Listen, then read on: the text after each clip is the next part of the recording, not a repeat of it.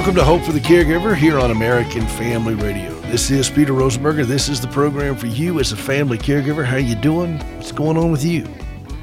That is the question for us as caregivers. How are you doing? You see, healthy caregivers make better caregivers. Are you healthy? Do you feel healthy? Are you moving towards healthiness? Are you making healthy decisions today? Notice I'm not saying happy, because I think sometimes we get confused with happy and healthy. Healthy is attainable. Happiness is episodic, but healthiness and a healthy lifestyle, spiritually, emotionally, physically, professionally, financially, relationship-wise, all of those things are available to us to make healthier decisions. And healthy caregivers, of course, make better caregivers. And that's the point of this program. HopeForTheCaregiver.com. HopeForTheCaregiver.com. I want to address something very quickly. There's a video out. I put it in our Hope for the Caregiver group. You're welcome to go out and join and be a part of it. As a member of this audience, you kind of get automatic access to that. It's a free Facebook group, Hope for the Caregiver. And I put a video of a conference I did the other day in Baltimore, Maryland. It was a great time. It was a Zoom conference, which I like those because I could still stay here and be a caregiver at home while doing these things. We had a pretty good crowd there too, online at Zoom, which is kind of different. It takes a little bit of getting used to, but we had a good time doing it. And I wanted to share something about that. I don't spend a lot of time talking about tips on this program, caregiving tips, because I figured, once you got it, you got it. And a lot of people do spend time on that. They have all kinds of, 7 things you can do as a dementia caregiver kind of thing, and that's great. There's so many resources out there. And once you got it, you got it. Where I focus on this program is really equipping people to withstand the day-to-day onslaught of things that we don't own. We're constantly having to fight against the resentment, the guilt, the fear, the despair, all those kinds of things. Because if our hearts are settled, then we make better decisions. But if our heart's a train wreck, then we make lousy decisions. And that's where I kind of land on that particular issue. But a friend of mine said, you just assume that a lot of people know how to do some of these things that you just rattle off that you do every day. And you might want to give some thought to that. And I said, okay, he's a very close friend of mine. And I said, you know what? If you bringing it up, then it needs to be brought up. There are things that I do and have been doing as a caregiver for so long that I mistakenly think that it doesn't have maybe as much meaning to talk about to other people because it seems so mundane to me. The things that I struggle with daily are those matters of the heart, of keeping your head and your heart calmer. But you know what? Part of that is learning to do some of these tasks. So if you'll indulge me, I'm going to divert into a couple of those things for a little bit today. Then I've got a special part of the program I'm going to bring to you the back half of the program. One of those things is just travel. And I'm getting ready to head back to Denver with Gracie. She's going to have her, that I can count, 84th operation. They're going to take some screws out of her femur. She broke it a year and a half ago. When they repaired it, not in Denver, they repaired it at another hospital in Montana. They put longer screws in there to anchor it, which is what they're supposed to do, into that rod that goes into the femur. But when you have an amputee who wears a prosthesis, that thing was going to squeeze a little bit. And they didn't take that into account. And so these screws are too long, and they need to come out because it's putting undue pressure and sharp pain when she wears her prosthetic limb. So we're going to take that out. I don't know how long she'll have to recover from this particular surgery. Hopefully it's not too long because they're not having to do much more than just take it out. But there is pain involved. And with Gracie, there's always things that can go kind of haywire. But I'm planning for the trip. I'm staying. And a friend would say, well, what are you going to do while you're in Denver? Are you going to have a car? And I said, no, we Uber. We have a guy that we met through Uber who was a wonderful man. And we contact him ahead of time, and he'll come and also drive us. He does all kinds of car service stuff, and he'll come and drive us from the airport to the hotel. The hotel is right across the street from the hospital. We get they have a restaurant in the hotel, And then they have, we can always Uber Eats and do all kinds of things like that. So we just learned to do this. You put apps on your phone, you use technology to do it. And as Groucho Marx said, it's so easy, a child of 5 can do it. Somebody get me a child of 5. So if you don't know how to do those things, there's somebody that can teach you, and it makes your life a lot easier. I have all of my apps on my phone for flying and for hotel accommodations, checking in. I can tell them exactly what time I'm going to be there. And I know the kind of hotel that I need to get for Gracie and the accommodations thereof, and what we need to do when we get there, and how to get, depending on the weather, we're right across the street, but I'm not going to push her in a wheelchair because if there's snow or whatever, so we'll just get a ride share to do that. So there's all kinds of ways that technology has made this a little easier being in a different city. I don't know what's going to happen, if she's going to need to stay in the hospital at night, or it's supposed to be outpatient, but with Gracie, you never know. So I have multiple contingency plans, and I can maneuver at a moment's notice on this. I have to be mobile, and this is where I use technology to help me do these things. I'm flying down on the airline I'm flying down on. It's very easy to change the flight. The hotel, I have a rewards program with them, and they're very accommodating with me because of that. And I get to know the manager of the hotel because we go to the same hotel. We do the same thing. All those things go into making this trip easier and less stressful. And that's kind of the whole point. Getting to the airport with Gracie is not an easy trick. And I will consolidate our packing to make sure that we don't have checked bags, because we're just going down there for hopefully just 2 nights, maybe a third if we need to, but I don't want to have checked bags because that adds more stuff that I've got to do to haul through the airport or to get to it. So little things like that, you pack very much accordingly. You get streamlined. And if you have a question that this prompts, please go out to my website, hopeforthecaregiver.com, or to the Facebook group at Hope for the Caregiver, join it, and post a question on travel tips and so forth. But I help Gracie get all of her stuff, as tightly organized as possible so that we are compact and mobile, because we have to make changes so quickly. I learned a long time ago that I don't have to spend an enormous amount of money to do this well. You just have to think through it. And you always get a medical rate. Particularly if you're staying near a hospital, they usually have a medical rate. So ask for one. I mean, the answer is always no till you ask. And when you get a car service, if you're not used to doing that kind of stuff, make sure you know what kind of car you're going to get that shows up, because it's got to accommodate a wheelchair, getting in and out of the car, all those kinds of things. On my Uber profile, I'm in my martial arts uniform. I have a 2nd-degree black belt. So I put that picture on there so they know up front who they're dealing with. I figure, why not? Because safety is also a big issue. A lot of times I'll do things like get Gracie's hair washed while we're there on the road with one of the local franchises of all these different places that you just go in there and walk in and get her hair washed, because it's easier than for her to try to do it. Sometimes even in a hotel with handicap accessibility and all stuff, Gracie has beautiful hair, and but it requires a little bit of help, and her shoulders and back and arms are always hurting. So those are little things that you can do to make your trip a little easier. Yes, it costs money, but it doesn't have to cost a lot of money. And so that's a travel tip that you can do. And you get there in plenty of time at the airport so that you're not scrambling to get through security. I would highly recommend get TSA pre-checked if you haven't already, if you travel a lot.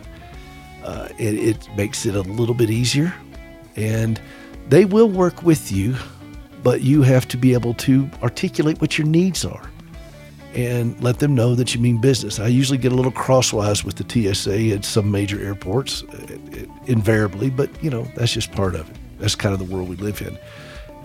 If you want, I'll go a little deeper and talk about dealing with doctors when we come back from the break. This is Peter Rosenberger. This is Hope for the Caregiver.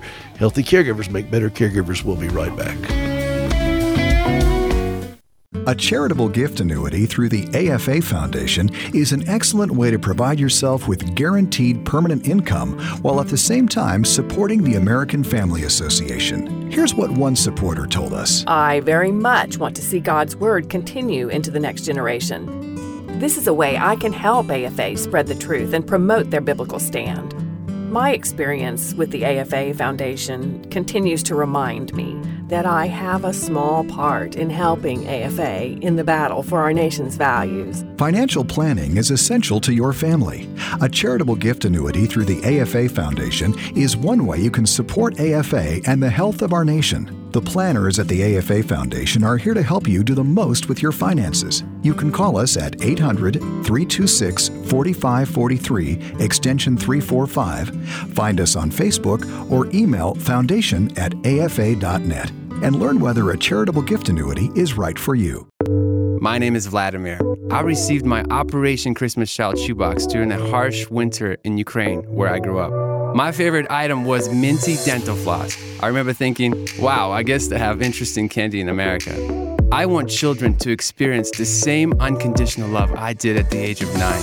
To learn more or to pack a shoebox gift online, please visit SamaritanSpurs.org/OCC. That's SamaritanSpurs.org/OCC. This year, Operation Christmas Child is celebrating its 200 millionth shoebox. Send joy to a child in need with Operation Christmas Child. Pack a shoebox with fun toys, school supplies, and hygiene items. Then bring it to a drop-off location during National Collection Week, November 14th through the 21st. Or build a shoebox online. The good news of Jesus Christ is shared alongside your gift, and each child is invited to join a discipleship program. Visit SamaritanSpurs.org/OCC to learn more.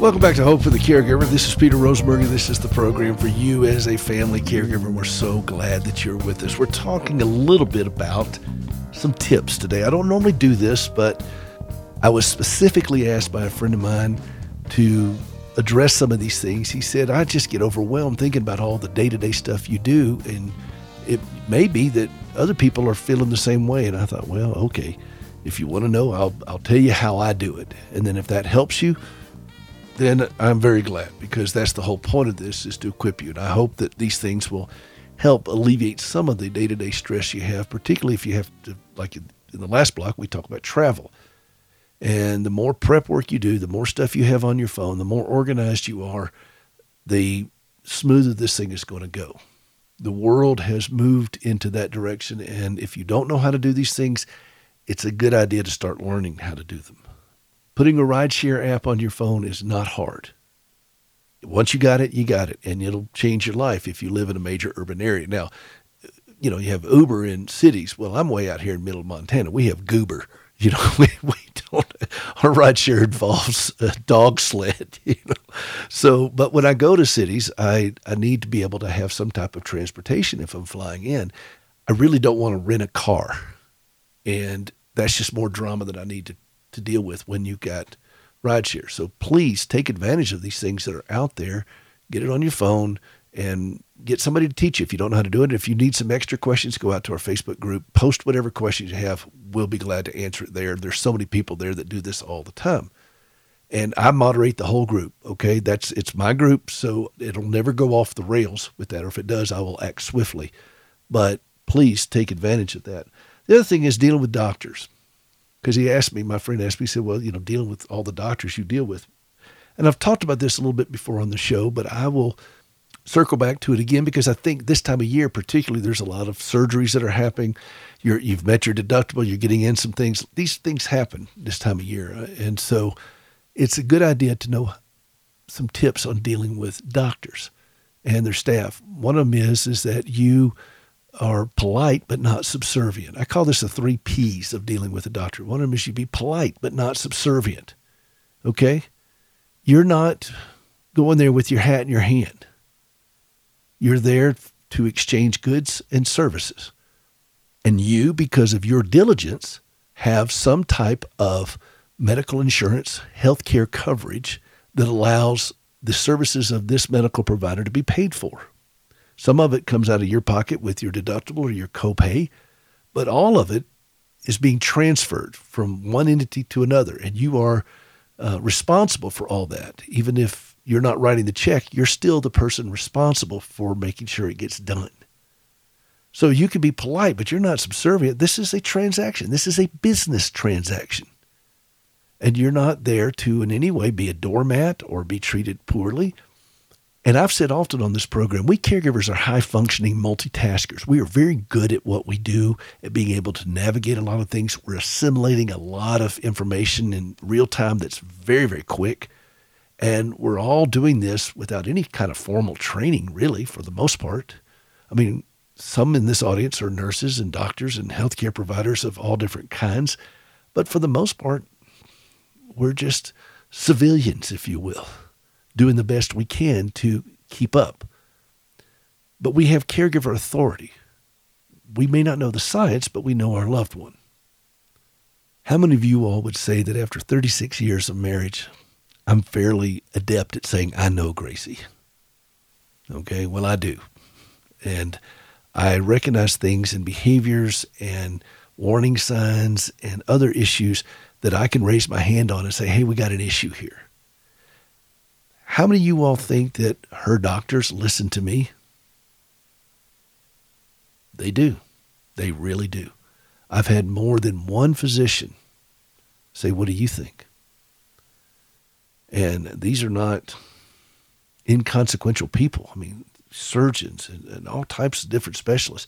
They are very respectful to me as her longtime caregiver because they recognize that I've been looking after her since most of them were in junior high school or even earlier. So they recognize that I bring a wealth of information and I'm able to articulate it. So I treat them politely, but I'm not subservient by any stretch of the imagination. Now, sometimes I'll get somebody that'll get, a little bit snippy with me, and that's when I will play that card, and I don't mind playing it. And you may mind playing it, and it may be awkward for you. And the first couple of times it usually is, but after a while you realize, no, I'm not taking this. Because you know what? When things go wrong, those people that are snippy, how many of them show up to clean up a mess? It's you doing it for the most part, particularly when you're at home.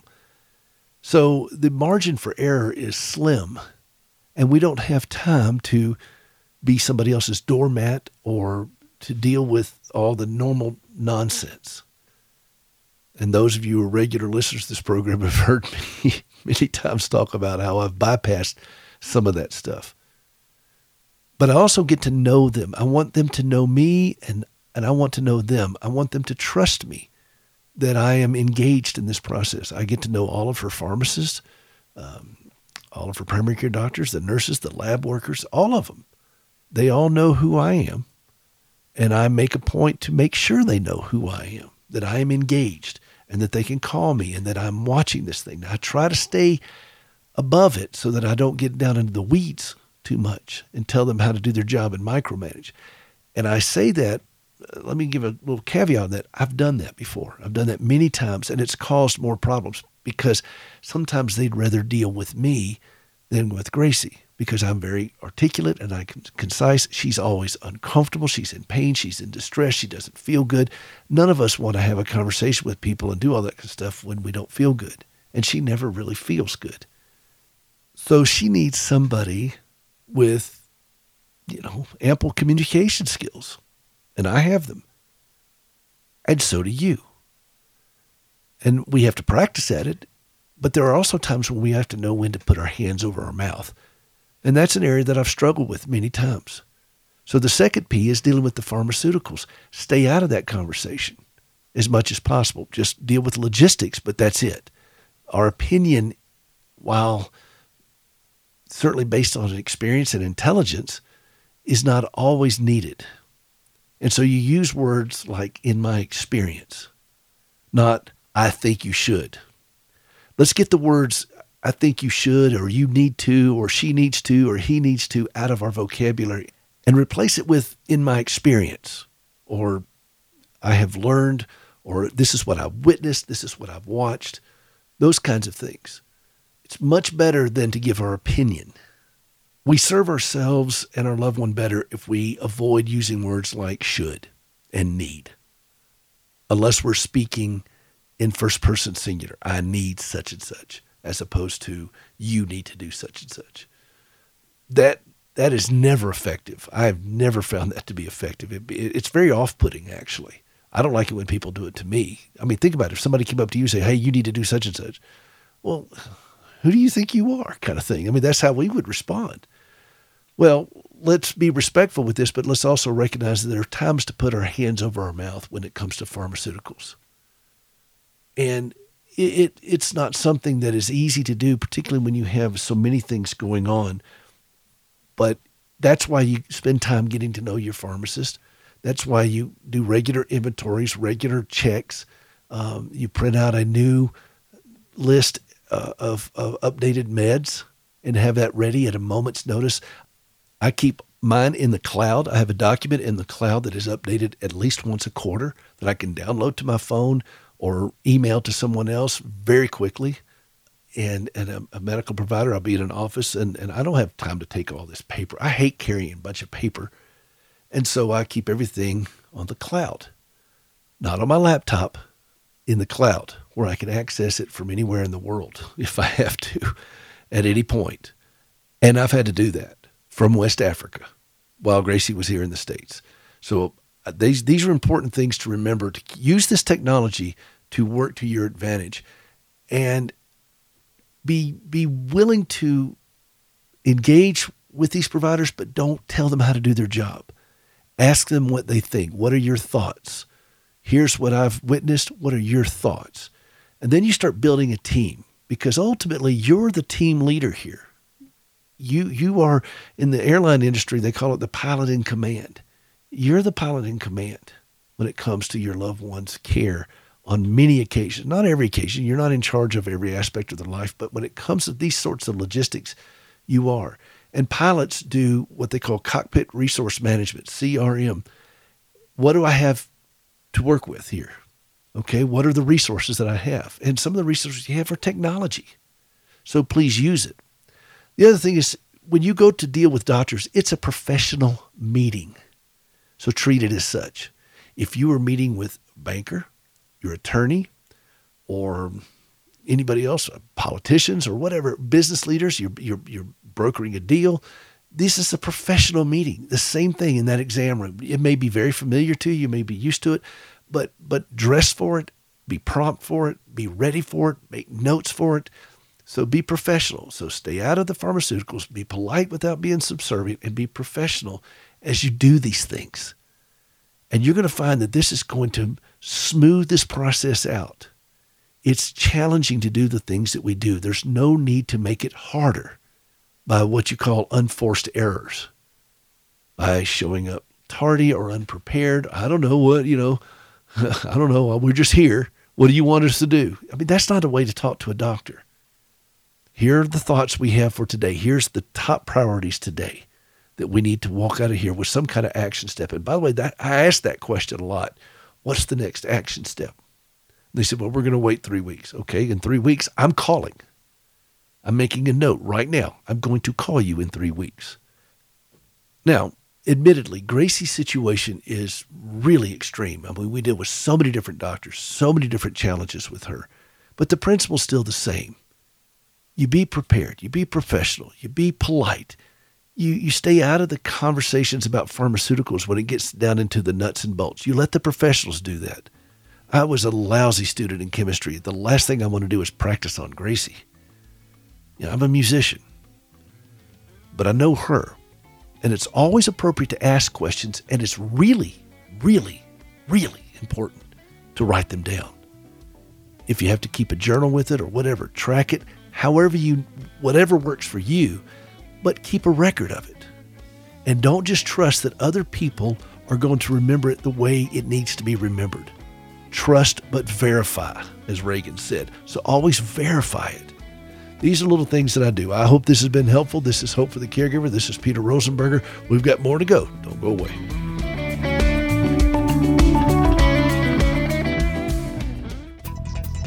They say actions speak louder than words. Here at the American Family Association, we take that to heart. AFA Action is here to inform and help you get involved in cultural and moral issues. You can also sign up for our AFA Action Alert, which will inform you about these issues every week by email. To sign up and for more information, visit us at afaaction.net. Why are you still sitting there? If you want change, it starts with you. Vice President Kamala Harris, who has always made headlines wherever she goes for word salads and gaffes and whatnot. She did another misspeak while she was abroad. We're going to play this clip. Chris. What's that? Did you call her abroad? While she's abroad. Oh, my bad. Excuse me. Okay. I haven't heard that word since I was a teenager and my dad. Today's Issues, weekday mornings at 11 Eastern, 10 Central on American Family Radio. A Moment of Truth with Gary Bryden. Public gratitude to God by our governmental and elected leaders is not new. Some have had hearts so full of gratitude that it found its way on paper. President John Quincy Adams wrote, "May I never cease to be grateful for the blessings received through my life at God's hands. Never repine at what He has denied, never murmur at the dispensations of providence, and implore His forgiveness for all the delinquencies of my life." Humility is forerunner to greatness. Leaders humble enough to recognize their faults, to seek God's grace for forgiveness, and to overcome those faults are on the path to greatness. Jesus promised to exalt those who humble themselves before God. The Association of Independent Methodists, like-minded congregations doing together what can't be done separately. Visit aim2020.com. There is a balm in Gilead to make the wounded whole. There is a balm in Gilead to heal the sin-sick soul. Welcome back to Hope for the Caregiver. I am Peter Rosenberger. We're glad that you're with us. On Friday, November 18th, 1983, my wife Gracie had a life-altering event. You're listening to her sing right now, one of my favorite recordings of her singing A Balm in Gilead. I would be negligent if I didn't pause and reflect on the events of that day, 90 miles west of Nashville, Tennessee, on Interstate 40. I didn't know Gracie at the time. None of you all did either, most likely. But the events that happened that day profoundly affected so many people. None more than Gracie and then me, our children, now our grandchildren, this audience, and countless others who've read her story and heard her. It's hard to wrap our minds around this suffering that God allows in this broken, fallen world. It's hard to do that. And anybody who tells you different, please run away from them. Gracie's suffering is on a level that I struggle to communicate to others. And from what they tell me, I'm a pretty good communicator. And I don't have the words. I see it every day. She remains the bravest person I've ever known. And we laugh, we have a raucous life, we live life large on so many levels, but it is all framed by terrible suffering now that has endured for 39 years. I thought I'd do something very different today and let Gracie read from her own book the account of those 90 seconds that forever changed her life and so many others. This is from her book, Gracie, Standing with Hope. My longtime friend and pastor in Nashville, Jim Bachman, once said, "The Lord tells us that He'll give us brokenness, He'll give us weakness, He'll give us emptiness. Then we'll be useful to Him." This is Gracie's story in her own words. Fatigue washed over me. 9 weeks into my freshman year in college, months of maintaining a frenzied pace finally registered, and it hit like a ton of bricks. In addition to an already full schedule of classes, my decision to declare a double major in vocal performance and piano required lengthy and exhaustive hours of practice. My heavy academic load, along with a strict jogging regimen and a budding college social life, pushed any kind of rest to the bottom of my detailed priority list. Now, driving alone with just my thoughts to keep me company, the weariness crept in relentlessly. You know, Gracie, you really need to roll the window down, I told myself. Glancing at the window, a voice in my brain kept telling me to lower it and allow the cold autumn air to rouse me from the increasing comfort of the warm car. Not heeding the mental warning bells, my hands gripped the steering wheel as I continued driving while looking glassy-eyed at the road ahead. The highway, bordered by trees with bare branches rising from autumn-browned fields, stretched ahead and merged with the dull gray sky. Dull. I tried to stir myself to alertness by returning to composing lyrics to a tune given to me by a friend. Father, here I am again seeking you once more, giving up to you the burdens I've given up before. Why must there be a constant struggle in me, a giving of myself? The song seemed about as cheerful as the landscape.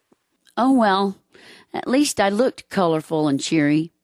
Glancing down, I smiled at the new Agner shoes my mom bought me for my college wardrobe. Earlier that morning, I decided to arrange my entire outfit based on these new shoes. Wonderful new burgundy tights, a fabulous deep turquoise corduroy skirt, an Agner-colored sweater with a stylish large cowl turtleneck, and several pieces of my favorite jewelry, one of which was a gold add bead necklace I'd been adding to since 6th grade. To this day, my attire for the trip remains one of my all-time favorite outfits, although it was 4 or 5 sizes smaller. As the miles crept by, I noticed that my gas gauge was getting low. With all the running around, I forgot to fill up the tank. Scolding myself for failing to stop at the next exit, rapidly shrinking in my rear view mirror at this point, I made a mental note to fill up at the next one. Being my first time to drive west, though, on this highway, I was unaware that the nearest gas station lay nearly 10 miles away. The gentle humming engine noise of my Honda Accord seemed to envelop my body.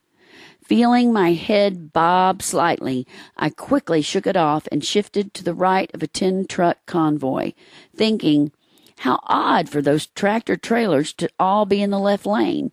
Speeding to 70 miles an hour, the speed limit was 55 at the time, I passed them in the right lane. Racing around them and then cutting back to the left in front of another car, I glanced again at my fuel level and knew I had to find an exit quickly. If I just didn't feel so sleepy. With no exit in sight, I settled in after speeding past the tractor-trailers, nervously looking at the gas gauge. Staring ahead, the highway seemed to stretch on endlessly and endlessly, without even a curve to break up the monotony. Relaxing in the warm car and feeling the comfort of sleep moving stealthily over my body, my mind chose to stop fighting it. With blurring eyes, I gave myself permission to just rest for a moment, and I lay my head on the steering wheel. Dumb decision. Adorned in a beautiful new shoe, my foot pressed heavily on the accelerator and slowly urged the car back to more than 70 miles per hour. As I drifted from the left lane, the car behind me slipped by, apparently oblivious to my condition, unlike the men driving the 18-wheelers I had just passed, who could only watch helplessly as I rested my head on the wheel. Frantically blowing their horns, trying to startle me awake, the truckers radioed each other and coordinated to form a rolling barrier behind me with their trucks, preventing anyone else from being hit by my aimless car. With their constant horn blasts failing to wake me, the truckers watched my car slowly weaving for about a minute and then steadily drifting to the right. Making its way through the right lane, my Honda Accord raced into the roadside gravel. The crunch of the tire against rock did cause me to stir a little bit, and halfway opening my heavy-lidded eyes, I vaguely noticed a large green sign with white letters. In a drowsy haze, I failed to react in time to keep the car from charging ahead. With no guardrail to prevent disaster, my car left the road and mowed over a mile marker. Bent by the front of the car, the small sign whipped back into the Accord, slicing through the Honda's undercarriage and carving out a large section of my right thigh, nearly cutting me in two. Ramming head-on into the end of the concrete abutment framing a culvert, the front of the little Honda wrapped itself around the 8-inch barrier, slamming my body against the rapidly crumpling car. Milliseconds later, internal organs also bowed to the law of physics and pounded into my body as I'd quickly decrease speed, allowing me to fully experience the smashing impact of high velocity meeting a dense, fixed obstacle. With no buffer to burn off speed, the frontal impact lifted the back end of the car, and like an Olympic gymnast, the car twisted and flipped through the air so that the back end of the car crushed into the opposite side of the culvert's cement wall. Although bearing the impression of the abutment in the front of the car, the nearly 90-degree impact shoved the trunk of the car almost into the back seat. With the car hurtling through the air as if in slow motion, the momentum from pounding backwards into the culvert flipped the crushed automobile again and again, and then, finally, sent it careening along a 15-foot embankment. Rolling into a small ravine that served as a runoff during rainy weather, the Honda finally tumbled to a stop, amazingly right side up. The gully was deep enough that had the wreck been at night, no one driving by would have ever noticed or rescued me in time. Disoriented and in shock, I awoke with my body leaning towards the passenger seat, but both of my legs were grotesquely pinned over my right shoulder. Something seemed dreadfully wrong with each of them, particularly my right foot, which was dangling limply at a bizarre angle. Feeling a wet, sticky substance trickling down my face and into my eyes, I blinked through the blood now oozing from a gash on the top of my head. With curious detachment, I noticed the right front tire crammed into the passenger seat. A strange flashing in front of me caught my attention, and painfully shifting my eyes forward, a wave of fear rushed over me. My car was on fire. Although my brain clanged all sorts of alarms, nothing in my body could move. I told it to move. Panic enveloped me, and hopelessness flooded over me. Staring straight into the flames shooting from the engine, I saw a shape of a person. Although the face shone too brightly to be distinguishable, I somehow knew that the silhouette I saw was Christ. With one last surge of energy, willing myself to speak through a mouth that felt strange and unresponsive, I cried out, "Jesus, Jesus, only you can save me now."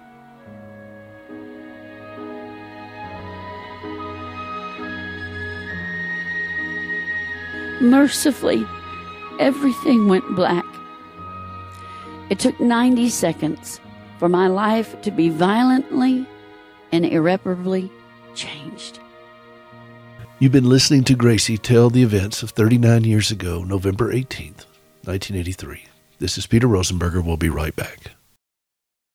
Have you ever struggled to trust God when lousy things happen to you? I'm Gracie Rosenberger, and in 1983, I experienced a horrific car accident leading to 80 surgeries and both legs amputated. I questioned why God allowed something so brutal to happen to me, but over time, my questions changed, and I discovered courage to trust God. That understanding, along with an appreciation for quality prosthetic limbs, led me to establish Standing with Hope. For more than a dozen years, we've been working with the government of Ghana and West Africa, equipping and training local workers to build and maintain quality prosthetic limbs for their own people. On a regular basis, we purchase and ship equipment and supplies, and with the help of inmates in a Tennessee prison, we also recycle parts from donated limbs. All of this is to point others to Christ, the source of my hope and strength. Please visit standingwithhope.com to learn more and participate in lifting others up. That's standingwithhope.com. I'm Gracie, and I am Standing with Hope. I feel so hopeless. Is there any hope? I just feel like there's no hope at all. Is there any hope? Get hope. I tend to live in the future, and by the time tomorrow becomes today, it's past history to me. That's TWR President Lauren Libby. 1 month, 3 months, 6 months from now seem as real as today. In reality, we only have today as a true reality. James from the Bible and the Message Bible reminds me, now you don't know the first thing about tomorrow. You're nothing but a wisp of fog, catching a brief bit of sun before disappearing. I wrote in my journal, am I living in such a way that I'm expectantly capturing all the wonderful opportunities that Jesus brings along today? Let's capture the right now moments that Jesus gives to us. They give us immediate hope. Need more hope? We have resources waiting for you, including a free devotional. You'll find them at gethoperadio.com. That's gethoperadio.com.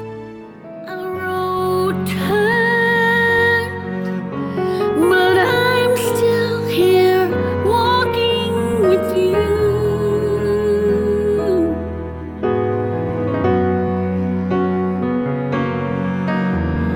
Right here, right now, that's all we can do. In this moment, I live my life with you. I know there will be sorrow, we'll face that somehow, but my hands can't hold tomorrow, I can only hold you now. Welcome back to Hope for the Caregiver here on American Family Radio. This is Peter Rosenberger. We're glad to have you with us. HopeForTheCaregiver.com. And when I say with us, I have here with me Gracie, my wife. And you just heard her give an account of what happened 39 years ago, November 18th, 1983. As she read an excerpt of her book, Gracie Standing with Hope, Gracie is here to share her thoughts as she looks back over a lifetime since that day so long ago. And what are your thoughts? Well, my thoughts first were to say a day that shall live in infamy. But for me, it does. There's no laugh track here. Okay, so if you're not sorry. funny, I won't laugh. Okay, well, I'll laugh. Look, people love my laugh. Is that true? It's true. It's true. People shall call in and say, we like Gracie's laugh. We'll listen to an hour of her laughing. No. I know when the 18th is, and it's this Friday, and it stinks. And to have my 85th surgery. 84th. We're not at the 85th yet. Oh, Lord. That's next month. Thinking ahead. Don't get too far ahead of us, Gracie. Slow down. On Monday, really stinks. I mean, I really did, in all fairness, try to have them put you up on the rack and just do it all at one time. They won't do it. No, they don't like to do that. I begged them. I know, but they won't do it. So you're going to go down there. You're going to get these screws taken out of your femur from when you broke your leg a year and a half ago. If you'd only broken the lower part of your leg, I could have fixed it with a hammer and some pliers and maybe some duct tape and baling twine. But duct tape would be for me because I like duct tape. You do like duct tape, and you cannot lie. I know, I can't. But, here we go. And you have to be in surgery early Monday morning. You have to be there at 6:30, which is, for some people, that's not that early. For you, that's just like, dark that's in 30. the middle of the night. It's in the middle of the night. That's why I let you get up at that time. It's in the middle of the night, 6:30 in the morning. It's still dark. Yeah, dark 30. And so they're going to take these screws out of your leg, and hopefully won't out pinch so femur. much, because when you wear your prosthesis now, it stings. But 39 years. 39 years. That's a long time. That's a long time. It's 1 year longer than the 38 years. 38 plus 1 is 39. No, but I but know not quite that, to 40. Betty. I know that, Betty. I'm talking about No, I the know man that that- laid by the Yes, the pool. man that lay by the pool was there for 38 years. And you've been And doing this for Jesus 39 said it was a years. long time. I'm sorry, I'm crying. But it's a long time. Well, it is a long time. And yet here you are. Here I am. Right here, right now, as the song said. That's all you can do. In this moment, I live my life with you. I just wanted people to hear in your own voice, your thoughts. Your life has affected so many profoundly through this program, through the prosthetic limb outreach, through our songs. Through the songs. I mean, just, it's not been a life that has been lived anonymously, and you have boasted all the more gladly in your weakness so that Christ's power may rest upon you. And you do that on a regular basis. I know this is not exactly something you like to commemorate, but I think I would be doing something. I'd be doing you a disservice if I didn't stop and just at least make mention of it and let you Thank know you. that it's never far from my mind. No, and of course my mom has gone on to be with the Lord. But my daddy remembers it. And Your sister remembers it. I mean, and my sister and brother-in-law remember it, and they were there with me. And I think about all the folks that are still part of our lives that were there, that showed up at the hospital. Nancy, your roommate from college, and she's getting ready to come on the board of directors here at Standing with Hope, after all these years. Lord help you. Lord help her. But it's her parents were the emergency contact there in Nashville. Others, Jamie Work, Dr. Jameson Work, who is at the North American Mission Board, Southern Baptist Convention. I think he was like one of the first ones on the scene at the hospital. And still, these people are all part of our lives, and important part of our lives. And so, he and his wife Dana both were the first ones. Yeah. You think about these things when these milestone moments come around. 39 years is a long time, Gracie. And this year it falls on the Friday, the same, the actual day, because it was on a Friday. And it was a dreary November day in Tennessee. But here you are. And I thought about, as we were going down to town today, you had an appointment down there. And I thought about all the people who have been touched by your story. Listeners to this program, I don't know how many there are, and to the podcast and the books and like you said, the music, the amputees in Africa that are walking and all these kinds of things. And I know that your pain is so in your face all the time that you live with this, and yet I see how God has magnificently used you in my life, Gracie. I cannot imagine life without you. And don't ever do it.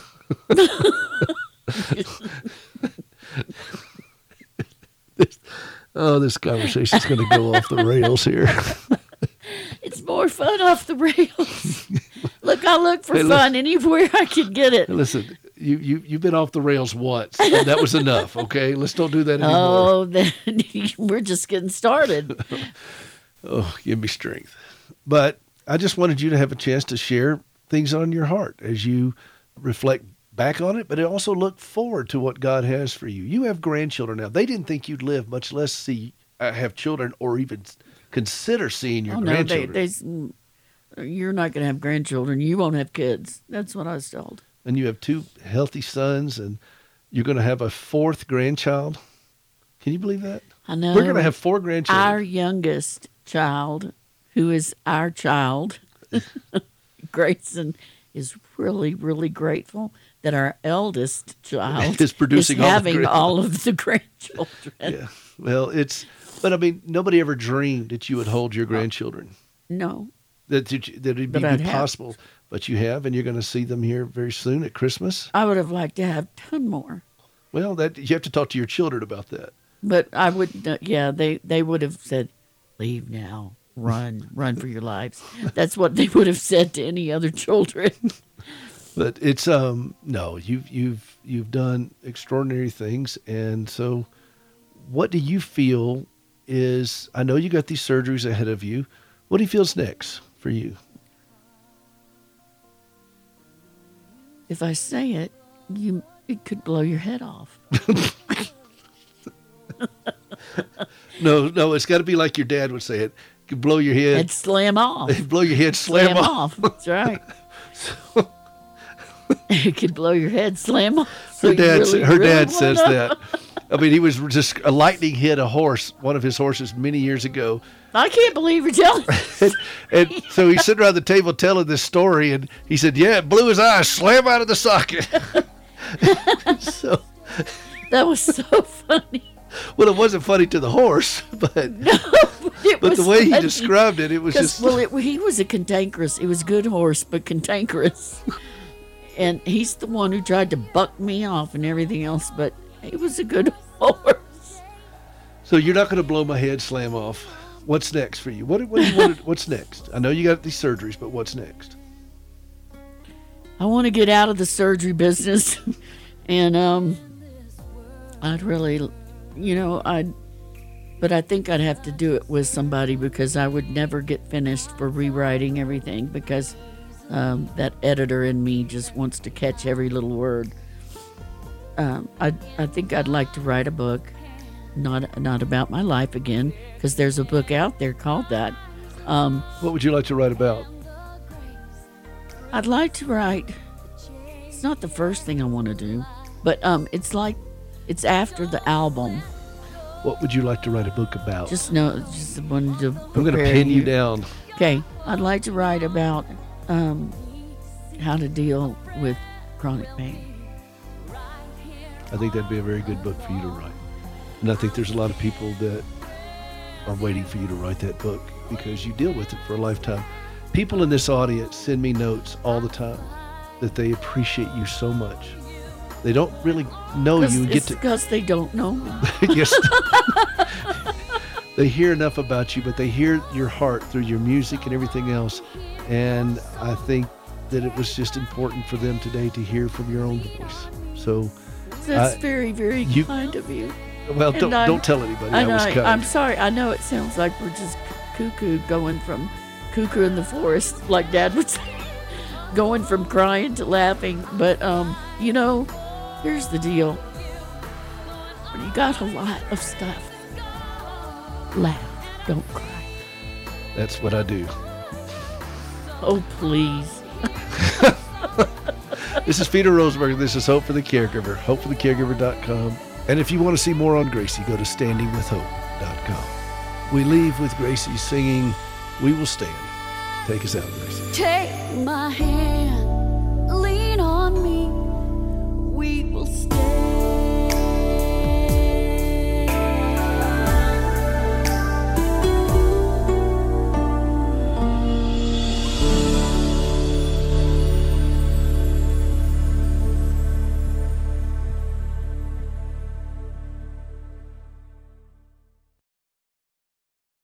The views and opinions expressed in this broadcast do not necessarily reflect those of the American Family Association or American Family Radio.